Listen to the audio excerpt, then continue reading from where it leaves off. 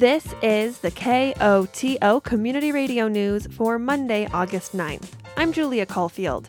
In today's headlines, local government's update on housing, Norwood School District prepares for new year, West Coast fires lead to hazy San Miguel skies, and a mountain weather forecast.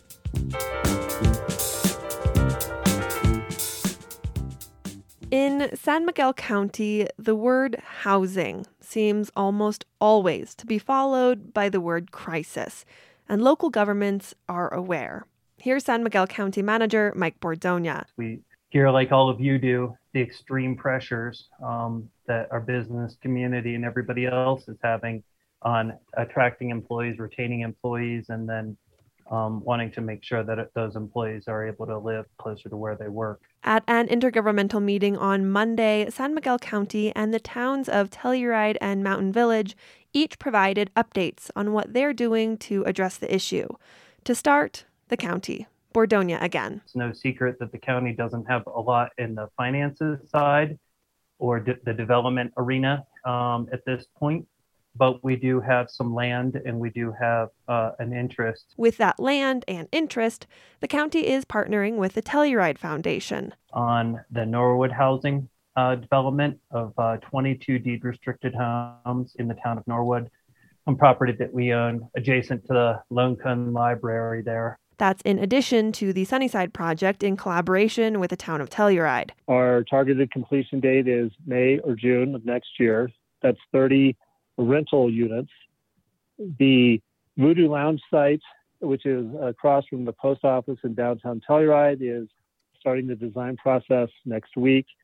We hope to be in the ground on that project towards the end of the winter or early spring. That's Telluride Program Manager Lance McDonald. The Voodoo lot would create 25 to 35 new units, in addition to some deed-restricted or local commercial office space.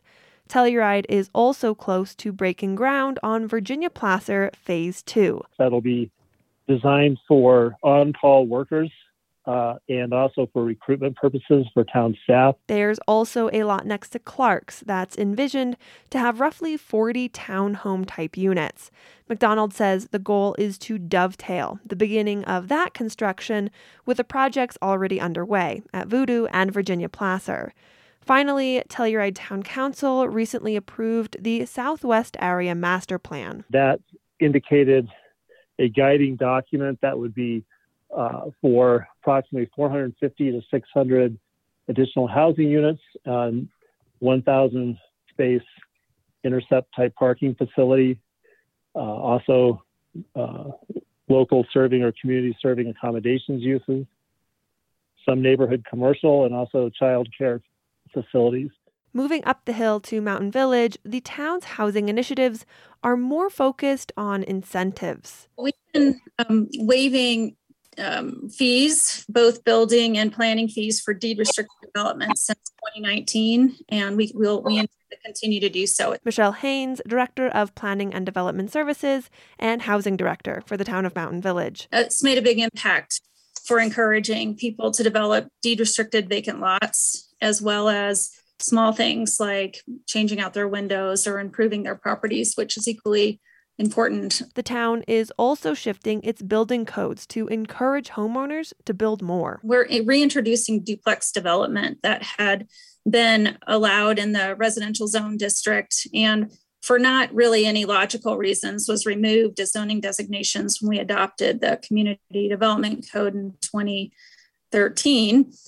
But we're reintroducing it as an overlay in a smaller area of the residential zone district. And we're hoping that this will encourage a different kind of inventory in the Mountain Village. According to John Miller, Mountain Village Community Housing Program Director, the Your Equity Support, or YES program, looks to incentivize deed restriction by the town paying a homeowner or buyer a percentage in exchange for deed restricting their home.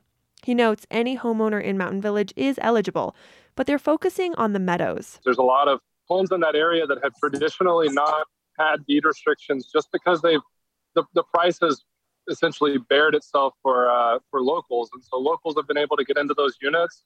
And now we're really starting to see some turnover in those units. And the goal would be to try to work through this incentive program to get these folks to voluntarily deed restrict that space. In addition to the incentives, Mountain Village is looking at several building projects.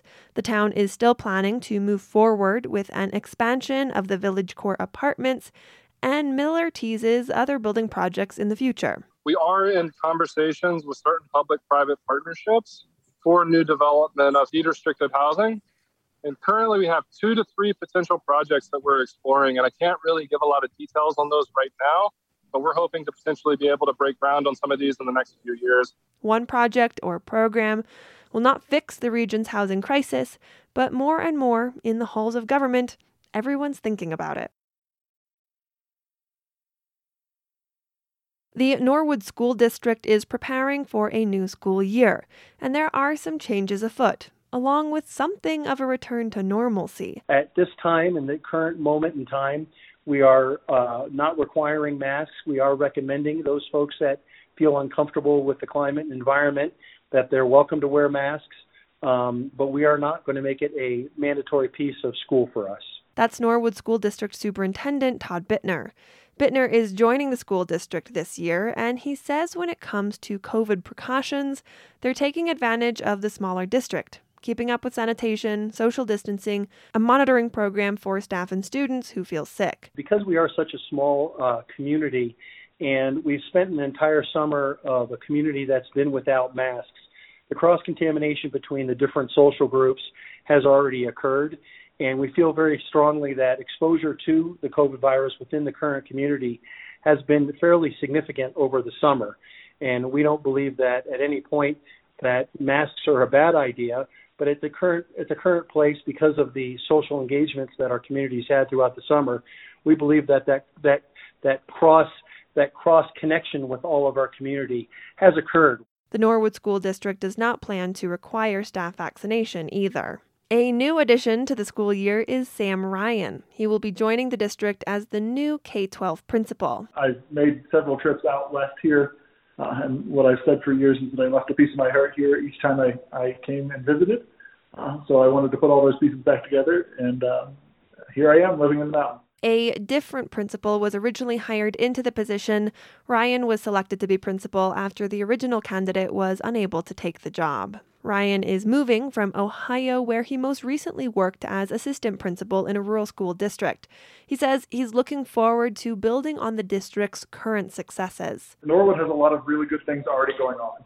I'm excited to come in and get a feel for where the district is at and what staff are already doing really well, and continue to help us build and grow on those platforms. We're not in a place where we have to start from scratch, but after our 18 months of COVID, I think we're all in a place where we really want to build back to things that we were accustomed to in our classrooms and for our students. So I'm excited to help shift gears again and kind of come back to the basics, if you will, of what we do in our classrooms and for our students every day. Bittner says at the beginning of the new school year, he's most looking forward to seeing smiling student faces, further developing relationships in the community, and building on academic and athletic success. I think first and foremost, focusing on school community and school spirit, making sure that we're providing lots of opportunities for school-wide events and community connection. We have a 4-H and an FFA program that are already going out of their way to make sure there's connections with the community. And really, that's really the piece that we're focusing on. The Norwood School District will dive into learning starting on Monday, August 16th. Registration for the school year is open at norwoodk12.org. San Miguel County residents woke up on Saturday in a world of smoke.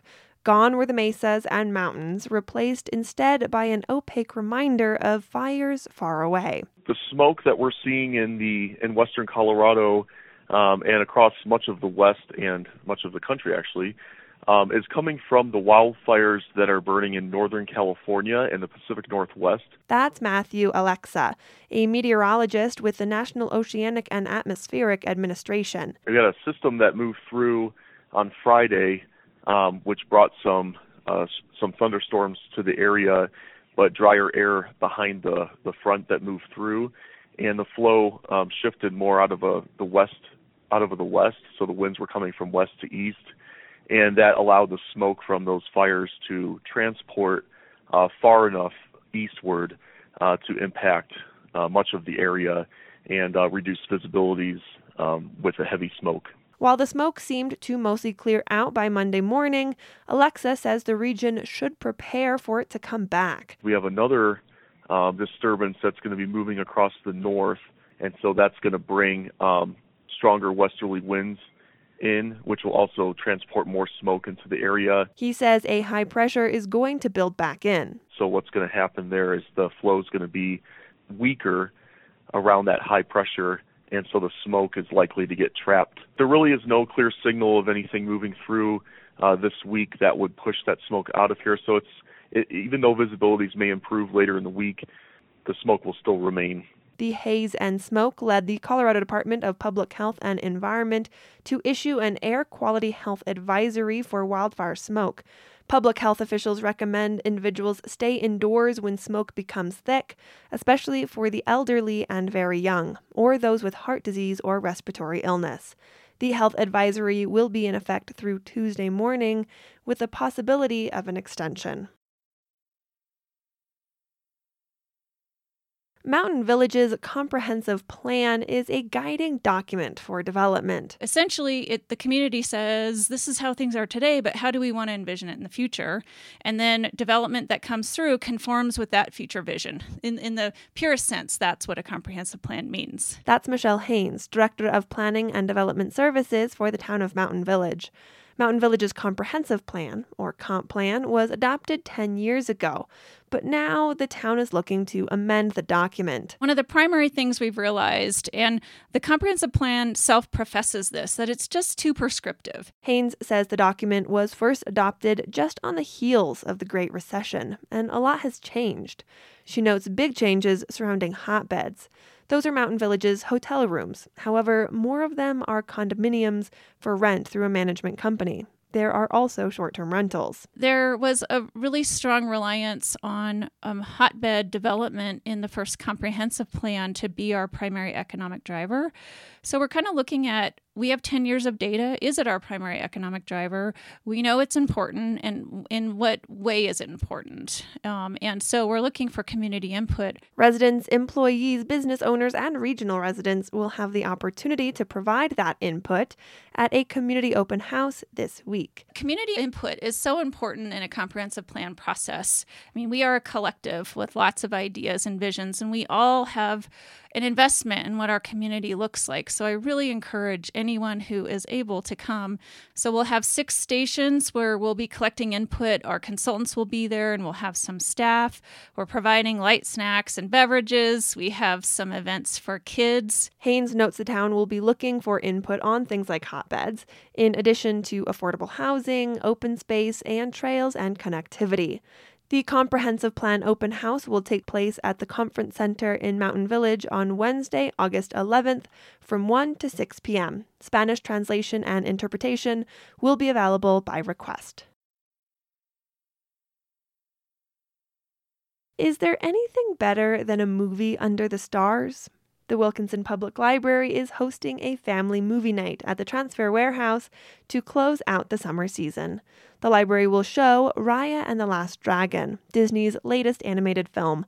The movie follows Raya, a warrior princess, on her quest to find the fabled Last Dragon and reunite the tribes of her homeland after an evil plague. Doors will open at 7 p.m. and Raya and the Last Dragon will begin at 7:30-ish, depending on the light. A 23-year-old Grand Junction man has pled guilty to poaching.